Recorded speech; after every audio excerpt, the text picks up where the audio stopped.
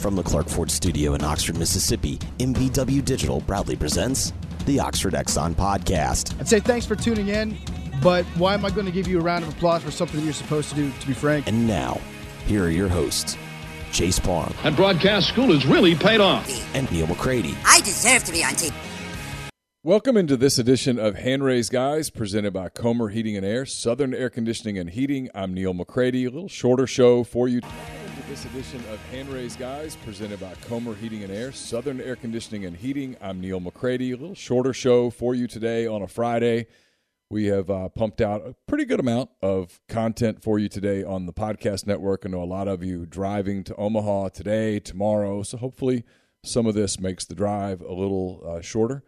David Dellucci, former Ole Miss great, former Major League, 13-year Major League player, 2001 World Series champion, now a member of the SEC Network, ESPNU. He joins, and in a little bit, you guys will enjoy this visit with him, about 38 minutes with David. He's in Omaha, obviously has been there all week for the College World Series. The finals, the championship series of the College World Series begins on Saturday evening. It's Ole Miss and Oklahoma. They'll play a three-game set, potentially a three-game set. Saturday night at 6, Sunday afternoon at 2, and then if necessary, it'll be on Monday night at 6 o'clock. All of those games, Central Times, all of those games on ESPN. We'll have post-game shows after every game, win or lose, here on MPW Digital. We'll do is just keep doing the way that we've been doing the shows after each and every game. From Omaha, we'll get Brian Rippey, get Jeffrey Wright, visit with them while Chase Parham, who's in Omaha, does his work. And when Chase gets free, we'll be joined by Chase from Omaha. And then we'll, of course, take your calls on the Rafters Music and Food Hotline. Again, I was telling you this show brought to you each and every week, Comer Heating and Air, Southern Air Conditioning and Heating. If you're in the Oxford area, the Tupelo area, it's hot. It's really hot outside. If you're having problems with your AC, you need to get in touch with the people at Comer. 662-801-1777. Eric Payne and the people there, not only do they provide great products, but their service is absolutely amazing. You can call them. They understand. They live here too. They'll come out. They'll help you fix your situation, whatever the case that is. All of those things at Comer. Meanwhile, if you live in Memphis, Hernando, Olive Branch, South Haven, those kind of areas, get in touch with the people at Southern. It's the same products. It's the same services. It's really the same people. It's just different names. Get in touch with Southern, 662-429-4429, and they will take care of you as well. I'm coming to you from the Clark Ford Studios. Clark Ford's in Amory, Mississippi, 662-257-1900. That number. Call it. Ask for Corey Clark. Tell Corey what Ford product you're looking for. He'll send you a quote within 15 minutes in business hours. It's right to the bottom line. There's no hassle. There's no haggle. You just get your quote. You can shop that quote around. It's up to you. Or you can do what I've done, what I recommend that you do, and that's hop into a Clark Ford. You'll love the service. You'll love the product. Corey and the people at Clark Ford, they want to be your car guy. They want to be your truck guy.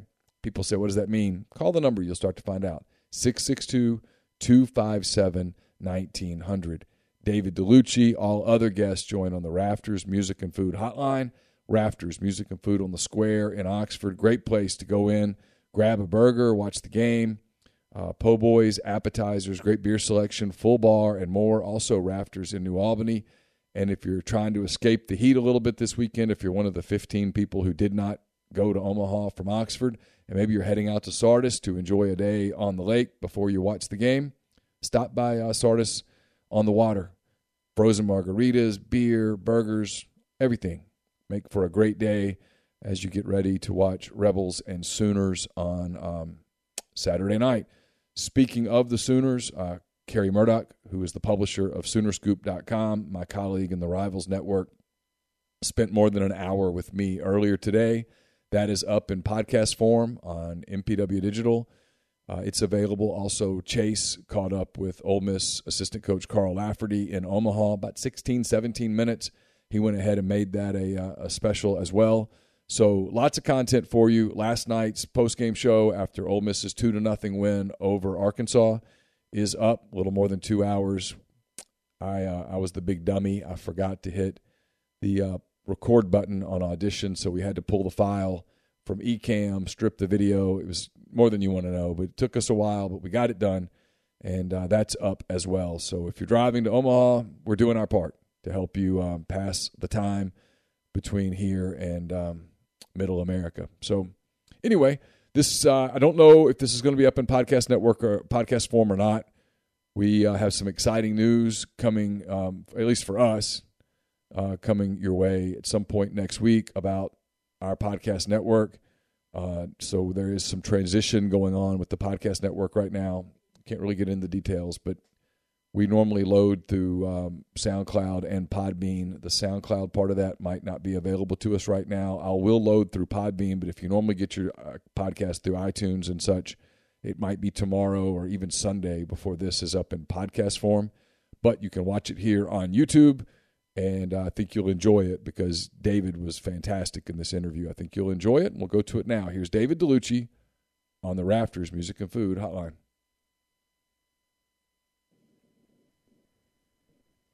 Former Ole Miss star, former major leaguer, current SEC Network analyst David Dellucci, kind enough to spend some time with us from Omaha. Been there all week, was going to be there all week. I suspect, David, that you're a professional. Had it been Arkansas or Auburn or whatever that was still there, you'd do your job and you'd do it well. But there's got to be a little part of you that's pretty excited that it's Ole Miss.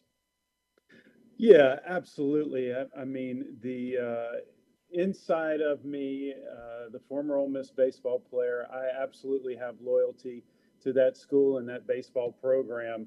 So I definitely pull for the Rebels, but I am hired and paid by the SEC Network to announce games and to analyze games right down the middle. So I do my best not to be a homer when it comes to reporting and talking about the game itself. And I was in a good situation because the way that the brackets were, looked like it was going to be an SEC team in the championship series. And as Ole Miss continued to play well, the homer in me is smiling really, really big and proud of those guys over there. Let's talk about the Thursday game. Dylan DeLucia, Connor Noland. The truth is, Nolan was really good, and you know you kind of feel bad for him a little bit because it gets overshadowed by the fact that Dylan DeLucia was absolutely phenomenal. I mean, Connor Nolan. I think if you had told Dave Van Horn on Thursday morning he's going to give you 8 innings, he's going to give up 2 runs, he's not going to walk a soul, he's going to strike out 7 or 8 or whatever he did, I think Dave Van Horn would have thought we're playing Oklahoma this weekend. Yeah, and look, he's had a fantastic season. Had a rough spot toward the end of the season, had some arm fatigue, and then they gave him a little extra rest before the SEC tournament, and then he kicked it back in gear. He's a competitor. He's a former quarterback for Arkansas, so you knew he was going to go out there and give you everything he had. And his previous showing out here was fantastic. I think he had 11 ground ball outs or something like that. So he did basically the same thing to Ole Miss that he had done earlier in the College World Series. And he gave Arkansas every opportunity for them to take advantage of his outing. But it just goes to show you how good Dylan DeLucia was. The fact that when you get to this state of the season in the College World Series, you are going to have somebody that's going to give you that exceptional effort. And Connor Nolan he was great, but Dylan DeLucia outshined him. What was DeLucia doing to Arkansas that made him so unhittable? He looked like he was a little like in the first inning, and Mike Bianco talked about this after it was over. He was a little worried that the slider was going to be a little flat, and then, man, that second inning kicked in, and he was just nails from that point forward. Had a little bit of trouble in the 7th, but really nothing other than that. I mean, you just don't see that type of outing very often. First of all, you don't see a 2-hour and 4-minute college baseball game. That doesn't happen. But we got one of those where nobody got a walk. But DeLucia was just, I mean, he was just amazing, David. What was he doing? So that was a baseball game the way we are used to being traditional baseball fans. That's how baseball is played. Yes. The pitcher attacks the strike zone. He finds out what his pitch is working for the day, and he goes with it. And if the other team can hit it, you tip your cap and you pass the baton on to the guy behind you. And that's most likely what Dylan DeLucia was thinking. Early on, you're absolutely right. I was watching, and the fastball looked good. It had some life to it. It ran to his arm side, and it also elevated a little bit. He had a high RPM on his fastball. So he tried to throw the slider. It did not go well, and he abandoned it. He knew what was working for him, and he stuck with that. And the fastball, he was able to run inside on the right-handed batters, and he was also able to elevate it for a strikeout pitch. So I loved it because he immediately knew what was working, what was not. He adjusted. He stuck with that the whole time, didn't abandon it, didn't try to get too fancy.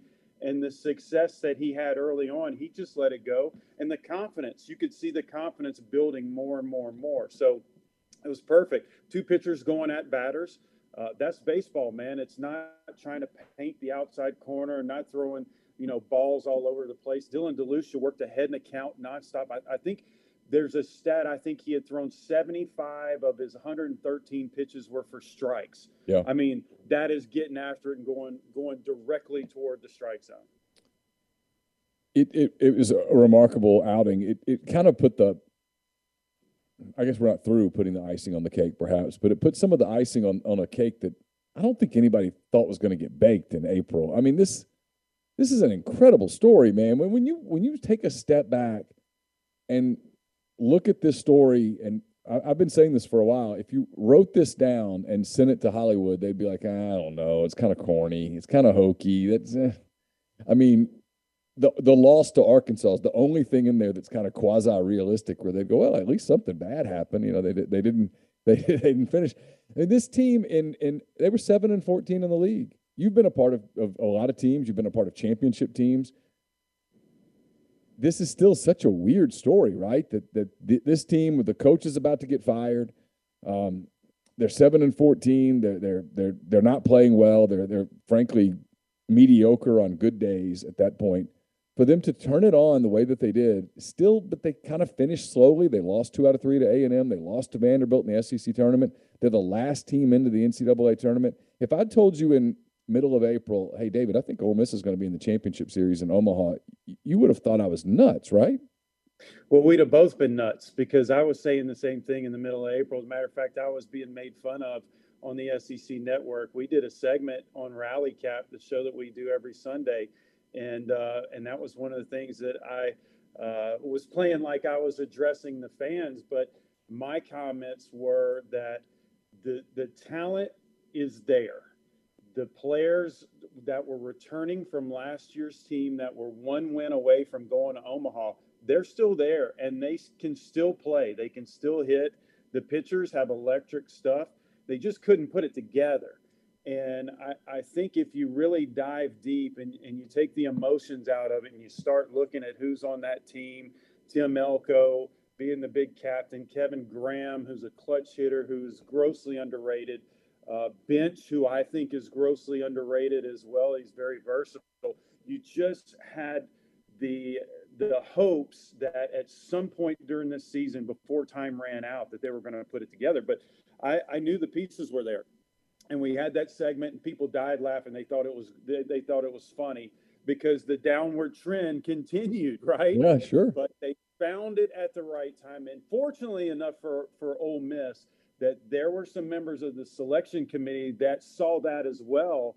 And that may be the only reason they got into the NCAA regionals, was because they saw the talent on that team, and it was better than some of the other teams that were on the bubble. So they gave the nod to Ole Miss. Look, if you get 14 wins in the SEC, you're pretty darn good. It wasn't pretty, and they didn't beat the top quality teams that everybody wanted them to beat, but they did just enough to get there.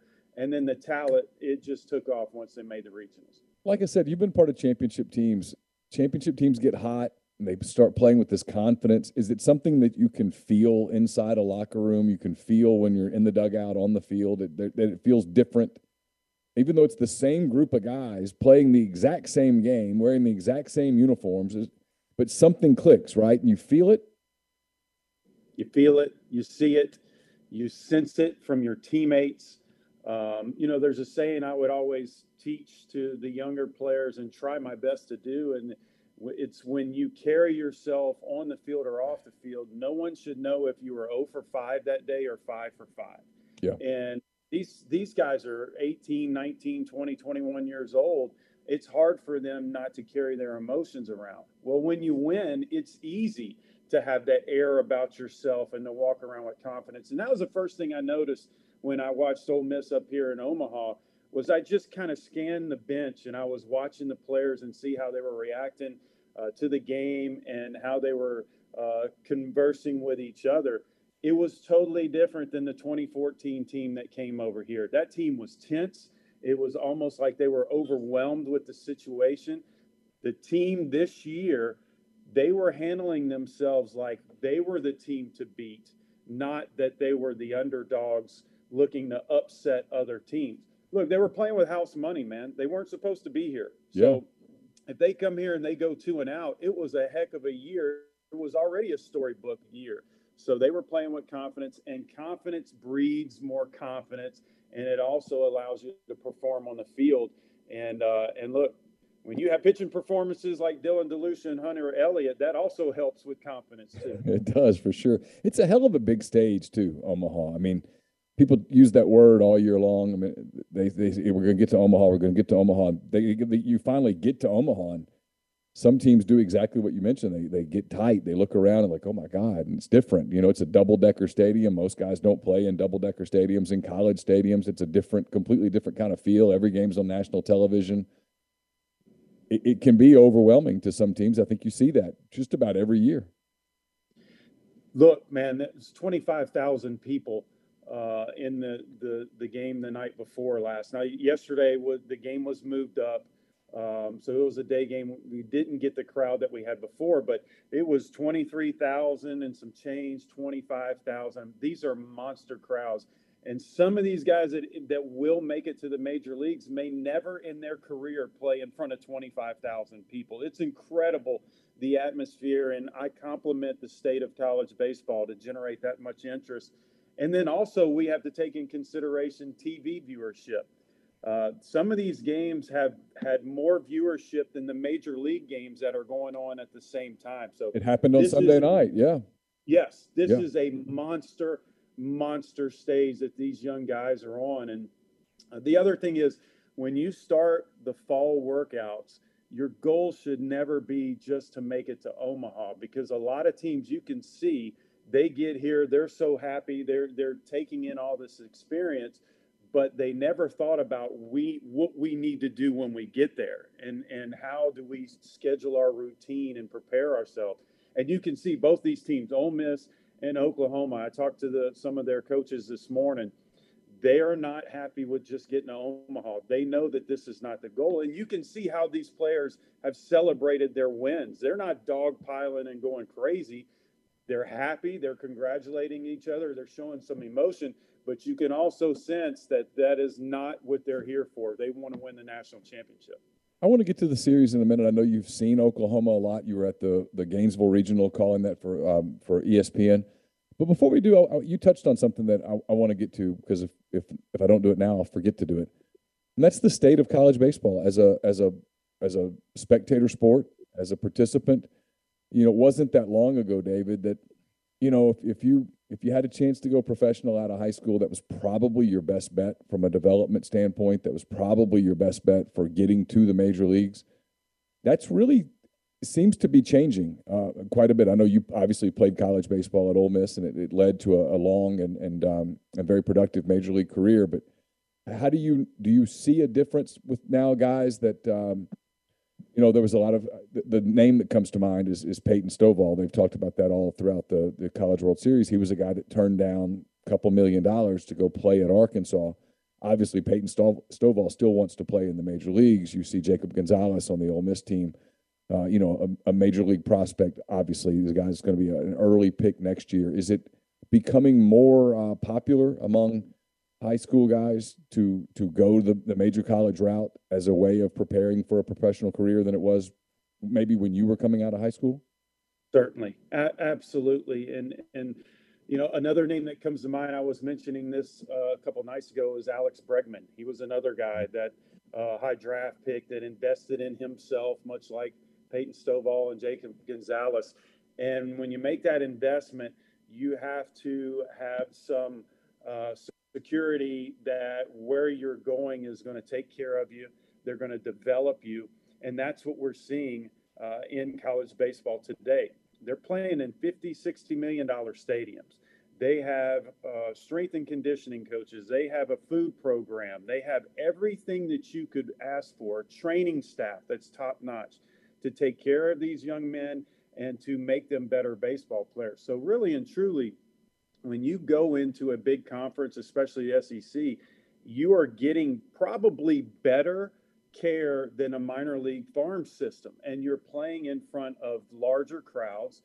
You're getting a great education. And it's a no-brainer to me. And you're big man on campus for some of these guys that are older, 2 years, 3 years, 4 years.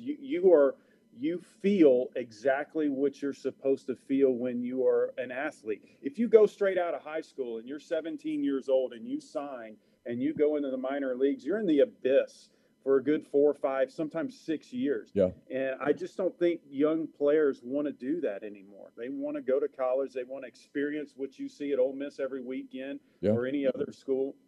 And we'll see better and better talent.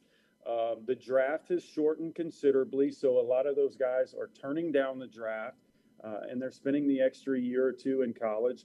And it's great for the game, man. I mean, you turn it on, and we always try to promote the next major league superstar is in college. Well, really and truly, the next major league superstar that may be up there in a year or two, which we're seeing a lot of these guys. Garrett Crochet from Tennessee. He went to Tennessee, and boom, he's in the big leagues at the end of the season. The next year he's in the big leagues. So that's the next step. It's no longer rookie ball, low A, high A, double A. It could be the major leagues that next season. You make such a great point about the facilities and not just the stadiums, right? I mean, you go to at Ole Miss, at Mississippi State, at LSU, at South Carolina, Tennessee, Arkansas. I mean, name them pretty much. You look at their practice facilities, their training facilities. You mentioned nutrition and all of those things that are so critical for a young athlete in his development. And you're right. I mean, you're going to get more of that at LSU than you're going to get at Grand Rapids playing low A ball somewhere. I mean, where there's not a lot of money in the facility. It is kind of what it is. You're sort of on your own.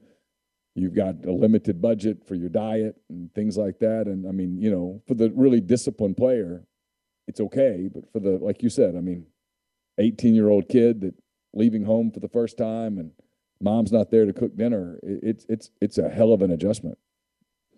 I saw a lot of first-round draft picks never make it out of A-ball for that reason. They are not mature enough physically, and they're not mature enough emotionally to be able to handle a big sign-in bonus and be off on their own. And look, man, I don't know where this NIL deal is going to go, but you're going to have some guys that are going to make some money in college, and it's going to make it even an even tougher decision to leave that and be in the comfort of a college program and best friends for 3 or 4 years to go start a professional career, because that career is going to be there. And you could be a better player like Alex Bregman 2 or 3 years down the road than you were when you were coming out of high school. So I think baseball is going to continue to get better and better. We still have that log jam from COVID where these guys are the rosters are stacked. I mean, look at this year. You got 24-year-old players in college baseball. I was in my second year in the major leagues when I was 24. So these guys are mature. These are grown men that are playing the game. I think that's why it's much more offensive game. But I would rather watch Tim Elko all the way into his prime than to see him leave after a couple years. So and just think there's equivalent to Tim Elko's on every single team in D1 baseball. Do you sense there's a broadcast commitment that's beginning to grow? I know you're there at the SEC Network. It's part of ESPN, all of that stuff. They in the past it was kind of like, as the tournament rolls around, we'll show a little bit of it. I mean, they did the main channel that went from game to game and stuff this year, and there was had coverage from every regional, every super regional. Do you sense that there's a feeling among, I don't know, executives, the broadcast executives, that hey, this is something that's worth investing in? I think this year was an eye-opener, and I think the squeeze play, which went around to every regional and super regional, I think that was the program that the network put on where they said, look at the ratings we're getting. And I'm going to tell you what, I sat in that conference call. That was not easy for fans to take a photo or go on to the internet feed to find Squeeze Play. Squeeze Play was not on ESPN or ESPN2. You had to actually do some work to get in there. Do the QR code, yeah. Correct, yeah. And they did it. I mean, it was unbelievable, the support that we had. So I think that really and look, if you're following college baseball throughout the last several years, you kind of sensed where the trend was going. Mississippi State had a heck of a run. Vanderbilt had a heck of a run, especially with two of the best pitchers in a long time in college baseball with Rocker and Leiter. And you can go on and on and on. The last several years, college baseball has been fantastic. But we needed something to prove that it was trending up. And I think that Squeeze Play and the number of viewers that we had, and then also with the College World Series. And look, the games have not been that great. I mean, they've been blowouts. They've kind of been sloppy. There's a lot of errors being made. But I think the last two games between Ole Miss and Arkansas, people took notice. And I think they're going to realize that college baseball is where everybody wants. Look, bottom line is, this is the last stage where you play for a national championship with the team concept. And you don't see that in professional baseball. So America now, they want to see people that play together, not for money, but for a trophy, and that's what you get. Yeah, you're so right. Arkansas and Ole Miss played two really high-level games. Those were – I always joke about the guy in Dubuque, like just sitting on his couch, flipping his channel, like, is this worth watching? Those games sucked him in, I mean, he's like watching like, hey, I don't know what's going to happen here, but this is kind of interesting. And you see Arkansas fighting for its life on Wednesday, and they force an extra game, and then you see Dylan DeLucia throw an absolute gem like that. I mean, that's the stuff that gets people excited about a sport, and and interested in this case. Hey, that Ole Miss team won. I wonder what they'll do against Oklahoma. So Oklahoma's run through this regional. Let's get to them. You were in Gainesville when they began their NCAA march. Theirs was not as clean as Ole Miss's. They lost a game in Gainesville. They lost a game in Blacksburg. They have not lost in Omaha yet. But what stuck out to you about Oklahoma when you were watching them in Gainesville and as you've watched them this week in Omaha? So the good thing for Ole Miss is I truly believe Oklahoma was a 5.5-hour rain delay away from losing to Florida. Because before that rain hit in the championship game, Florida had the momentum and they were winning. 5.5 hours later, that will do that to a team where it puts both teams back on a level playing field, and Oklahoma pulled that game out. Up until that point, I was impressed with Oklahoma because they had the bats going from number 1 in the lineup to number 9, and Kendall Pettis was a left fielder. He was the MVP of the Gainesville Regional. He was hitting the ball well. He's playing great defense. Since then, he's cooled off. But the key players are Peyton Graham, who is a dynamic shortstop, one of the top shortstops that you'll see defensively and also offensively. He's so good. 6'4", they say he's 175 pounds. I question that. I think he's more like he's 165, but he's got crazy pop, over 20 home runs. He can steal bases. Tanner Treadaway, their center fielder, is having a tremendous College World Series. I think he's hitting 500 for the College World Series. And they've got some other guys. Jimmy Crooks, a catcher, 2 home runs. I watched him in the Gainesville Regional have 2 home runs in one game. He's a throwback catcher, very similar to Calvin Harris, no batting gloves, and he just grips it and rips it. The pitching staff, who was average throughout the course of the year, has gotten into Omaha, and I don't know if it's something in the water or what, but the starting pitchers have only walked 2 batters. As a matter of fact, the whole pitching staff has only walked 6 batters, and their strikeout ratio is way up. They are pounding the strike zone. They've really stepped their game up. And for Ole Miss is going to see a lefty in game 1. Jake Bennett is a 6'6" lefty, and Ole Miss has had trouble with left-handed pitchers throughout the course of the years. It's a great matchup. How big of an advantage is it for Oklahoma that they got this thing settled on Wednesday afternoon? They now get to reset their pitching staff. They're going to go Bennett, Horton, Sandlin. The closer, Trevin Michael, who's been dynamic, is fully rested. He'll be ready to go. He can go multiple innings. And meanwhile, Ole Miss, I mean, but because they lost on Wednesday, forced them to play on Thursday. They used Dellucci. We mentioned how fantastic he was. The opposite side of that coin is that Dylan Dellucci is probably not pitching until Monday, and even that's on short rest. Ole Miss has announced it's going to be Jack Doherty on Saturday. They're going to try to keep Hunter Elliott on something close to regular rest and let him go on Sunday. How big of an advantage, if at all, you might tell me it's no big deal, but how much of an advantage is it for Oklahoma to be in that position compared to Ole Miss kind of having to shuffle? I think it's definitely an advantage for the pitching staff. They're well rested. Anytime you get that extra day off, the pitchers probably benefit from it more than the hitters. As a former hitter, I would rather be playing every single day, especially if I'm hot. You don't want to mess your timing up. You're in a rhythm. You want to stay in that rhythm. So maybe that affected the hitters. And if it did, advantage goes up to Ole Miss because Oklahoma's a hot team. I think they scored 13 runs or something off of A&M, and they've rolled through this College World Series.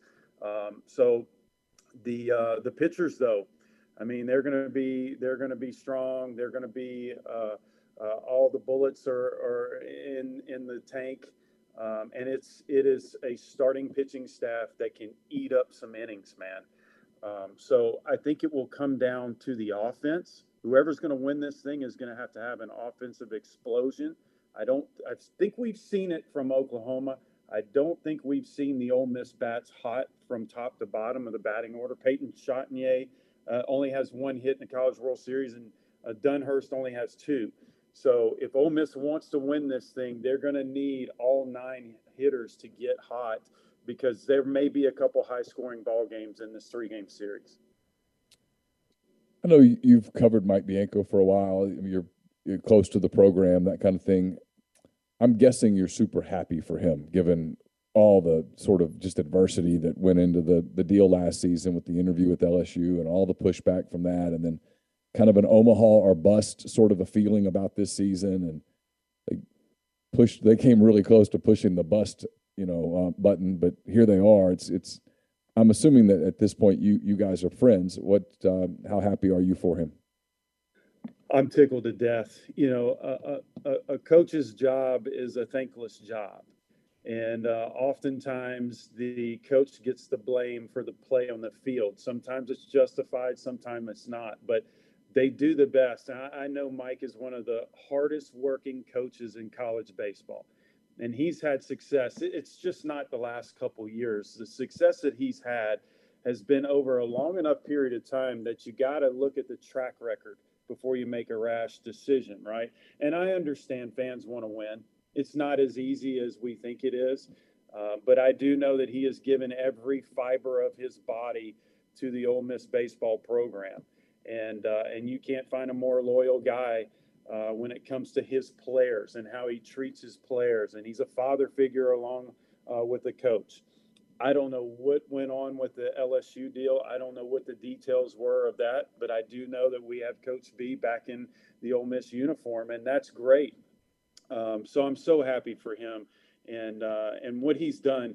He's taken a program in Ole Miss that very few people outside of the state knew about.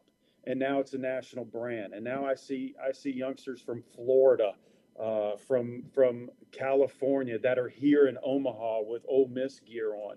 It's a national brand, and it means something. As a former player, the 95 team that I played on, I think we set the record for most wins. That was 40 wins. So we did something that we felt like there was going to be some momentum for Ole Miss to get a foothold in the country, and it took a dip. And then Coach B came in, and then it shot up. So I'm so proud of where Ole Miss is. I love seeing that logo, and people yell hotty toddy all across the country. And I'm happy for him because this journey, I think this year, all the rumors that were going on, it makes this much more satisfying for him. Along those lines, what would a championship mean? I know these are two of the hardest wins that if Ole Miss gets these 2 wins, they will be hard to get because Oklahoma is going to fight like hell for those 2 wins as well. But a championship at Ole Miss, what would it mean to the program, the school? What would it mean to you? I'm already so proud of these guys for them to get a national championship, it would be incredible. I mean, this is what you live to see if you're a fan of the program and the school or a former player. It's right there. It's within their reach. And I remember the team had asked me if I would video a message to send with them. And it was hard for me to sit there and not feel a lot of emotions brewing, because I know where this program has been for so many years. And then to be knocking on the door and not get there, not be able to take the next step. So I also look at it as a learning lesson for any youngster, Ole Miss Rebel fan or not, that is the underdog and thinks that their season is over or their career is over. It's never over until they tell you that you can't play anymore. They rip the jersey off your back. Ole Miss, the door was cracked by that much, and they blew it wide open. So anytime you have that little chance or that little hope, if you believe in yourself and the guy next to you, anything is possible. So when a national championship, it'd be great. It would be unbelievable. It would be so satisfying for all of the fans that have weathered the storm for so many years.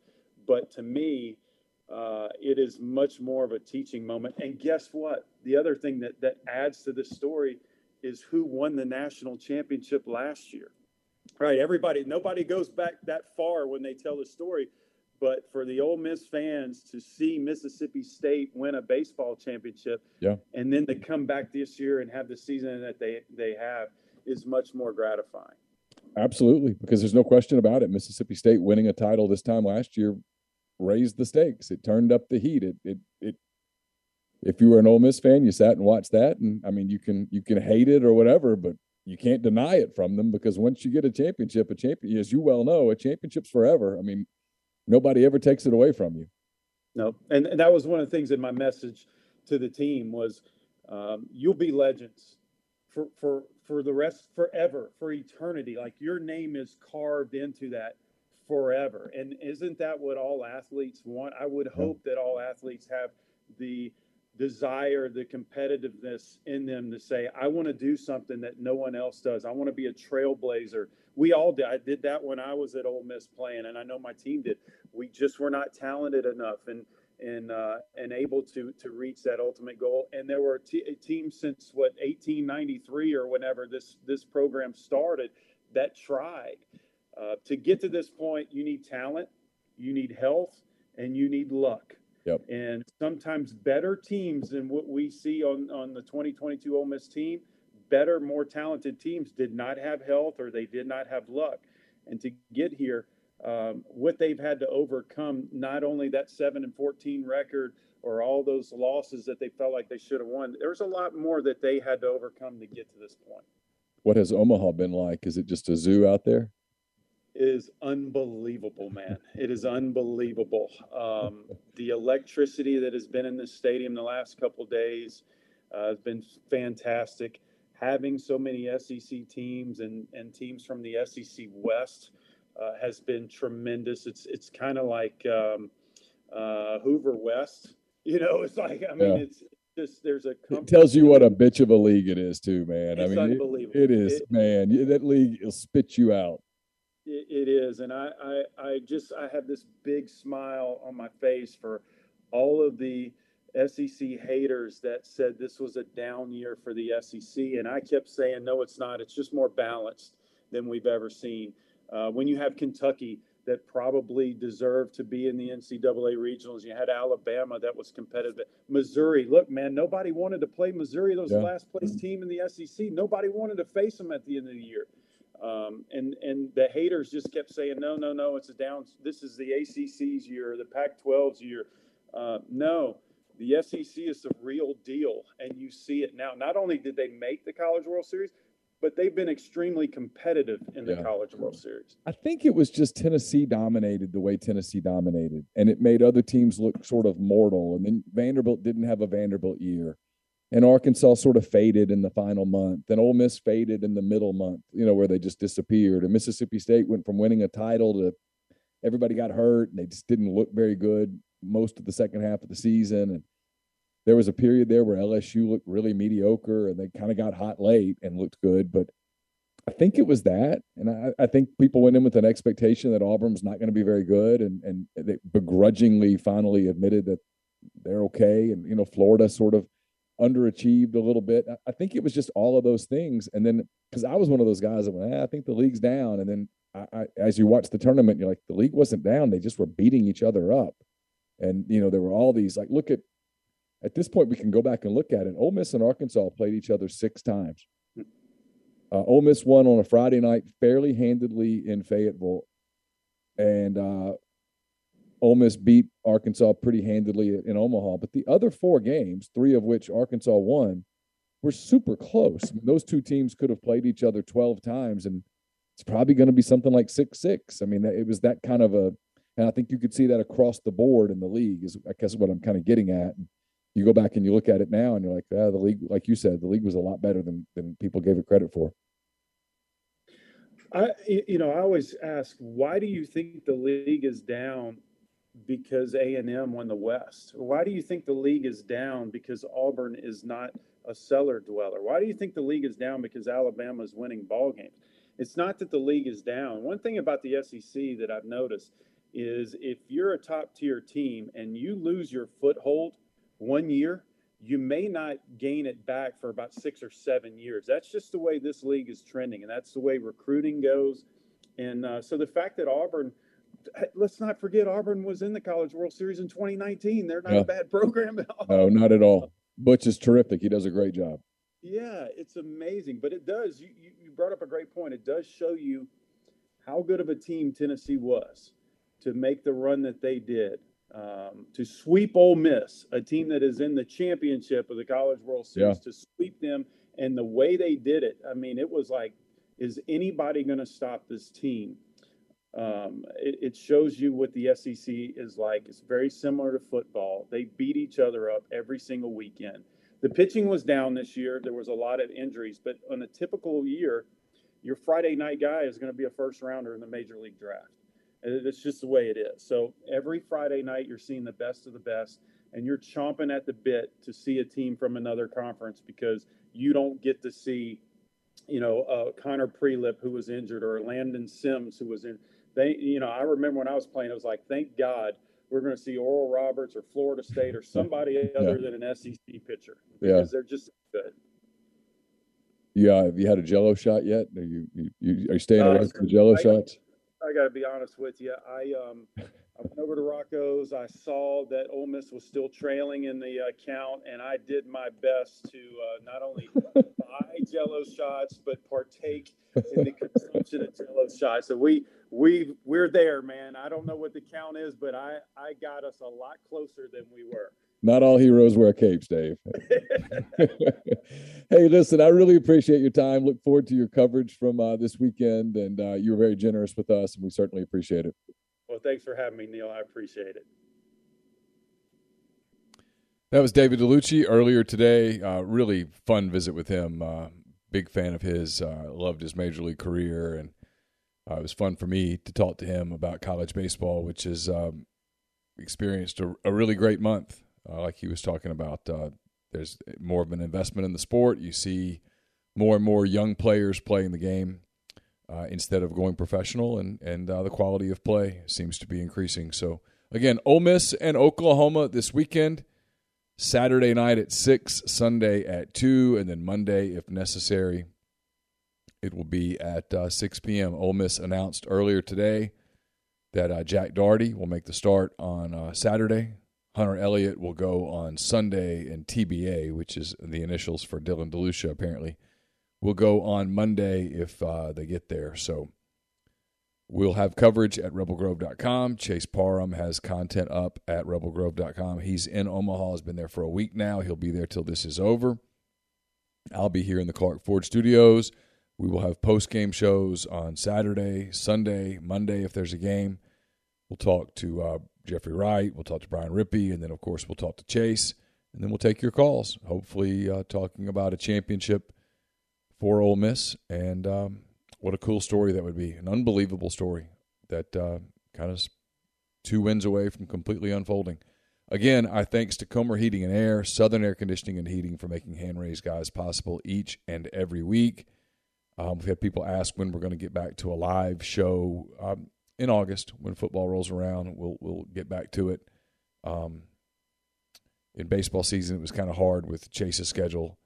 And frankly, I think some of these shows have been really good. Some of the ratings show that we are as well. If you aren't a subscriber to this YouTube channel, please do. Hit the subscribe button, hit the like button, hit the bell for notifications, and we would appreciate all of that. Again, there's content up on our podcast network. Chase had a visit with Carl Lafferty, the Ole Miss assistant coach. I had a more than 1 hour podcast with Kerry Murdoch, who is the publisher at Soonerscoop.com, covers Oklahoma. And, of course, we had our MPW Digital postgame show from Ole Miss's win on Thursday night. More than 2 hours on that show talking about Ole Miss's win and looking ahead to the series against Oklahoma. So we'll be back with you on Saturday night. Until then, thank you for being a part of our family of shows. Thank you for giving us your time and all the kind words in the chat. Hope everyone has a safe trip. For those of you who are driving to Omaha, hope you get there safely. Hope you get home safely as well. And we will talk to you again on Saturday. Until then, I'm Neal McCready. Take care.